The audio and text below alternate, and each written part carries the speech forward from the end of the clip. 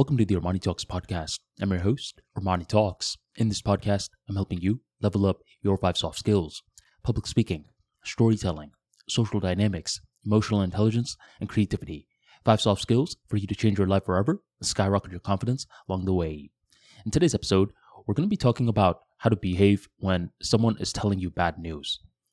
If you're a very logical guy, the answer seems very simple. If someone is telling you bad news, you clearly resolve it, right? That's only one half of the solution. Certain times when people are telling you bad news, they want you to resolve that issue. But other times when they're telling you bad news, they don't want you to resolve anything. Instead, they just want you to allow them to vent. And let me give you different scenarios to bring this concept into reality. There was this one year when I had just gotten a car and I was pledging a fraternity at the same time. Pledging a fraternity is tough. And what would happen was that these meetings would get done at 3 in the morning. So by the time the meetings were done and I was coming back to my dorm, I noticed that most of the cars in the parking lot were filled up. If I wanted to park, I had to park all the way in the back. That's not something I was trying to do. I didn't want to park all the way in the back, then walk 10 minutes to my dorm. So I got a little risky with it. I decided, instead of parking all the way in the back, I'm going to park right in front of the dorm. This was risky because you were technically allowed to park right in front of the dorm, but only for 10 minutes. So let's say you are about to go to a store and you forgot your grocery list. You would quickly park in front of the dorm. You would go, grab your list, and come back and drive away. But for me, I was parking in front of the dorm overnight. Luckily for me, this was initially not much of an issue because since I'm parking there at 3 in the morning, no one is monitoring the place at that time. And I would wake up early at 7 a.m. to move my car. By then, a lot of the other college students went to class and there were a lot of open spots. I felt good that I wasn't getting caught and I wasn't parking all the way in the back.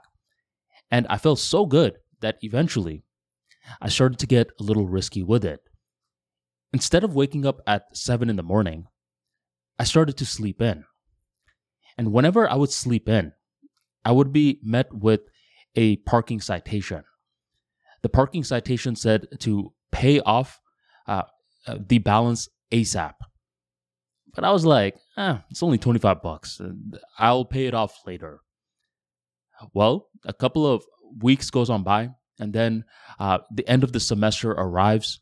I'm supposed to pick classes for the next semester.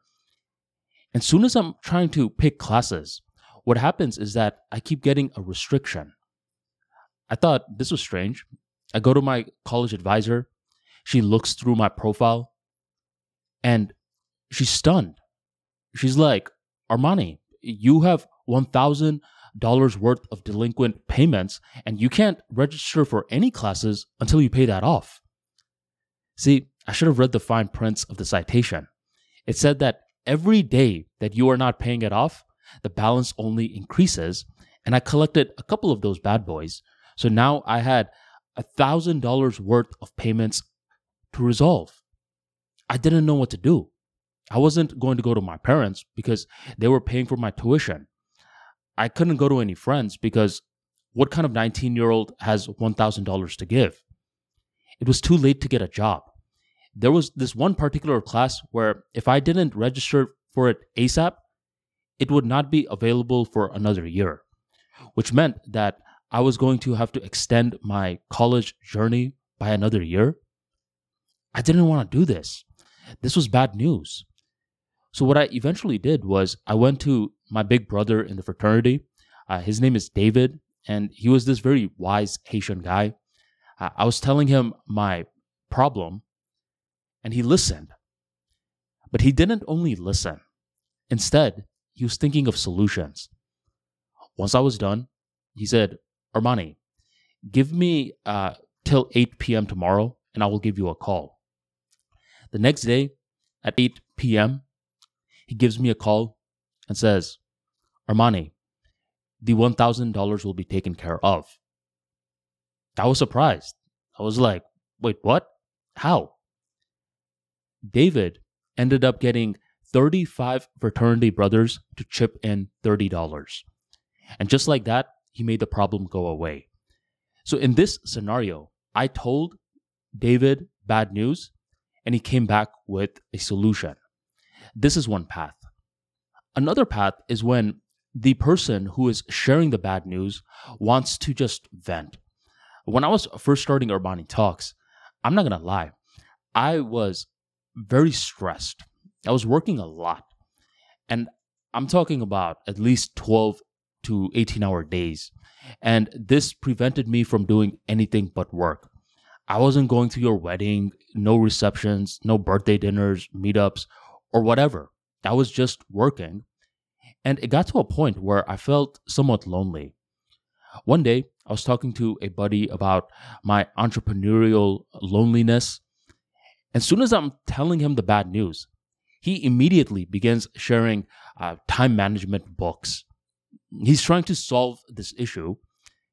And whenever he is recommending these books, mentally, I'm thinking, just shut up and let me talk. And that's when I realized we can face different moments in our own life. In a general sense, most people think, okay, men want to solve problems and women want to vent. In a general sense, this may work. But when you're breaking down individuals, you'll notice something radically different. One individual can showcase both preferences depending on the issue. For the car citation issue, I wanted solutions. For the entrepreneurial loneliness issue, I wanted to vent. So you should be able to spot the difference between what someone is expecting from you. Someone who is telling you bad news, and this person wants solutions, they'll keep asking you the question, hey, buddy, got any ideas? This person wants solutions. While someone who wants to vent, they're not asking you anything that resembles, hey, buddy, got any ideas? And if you insert ideas anyways, they're going to quickly nod their head and go back to venting. And if you keep interrupting them with solutions, they're thinking, shut up and let me just speak. So this is very important, and I get it. At times, we cannot tell what someone is desiring. This is when I believe just asking them helps tremendously. Just ask them, buddy, is this one of those situations where you need an idea, or do you just want to get something off your chest? And they will tell you. And after they tell you, it clears the air up, and you, my friend, are showing intelligence in a way that many people do not show intelligence. Where many people are one-sided thinkers, you understand that there's two sides to the coin. Thank you very much for joining the Armani Talks podcast, and I'll catch you next time.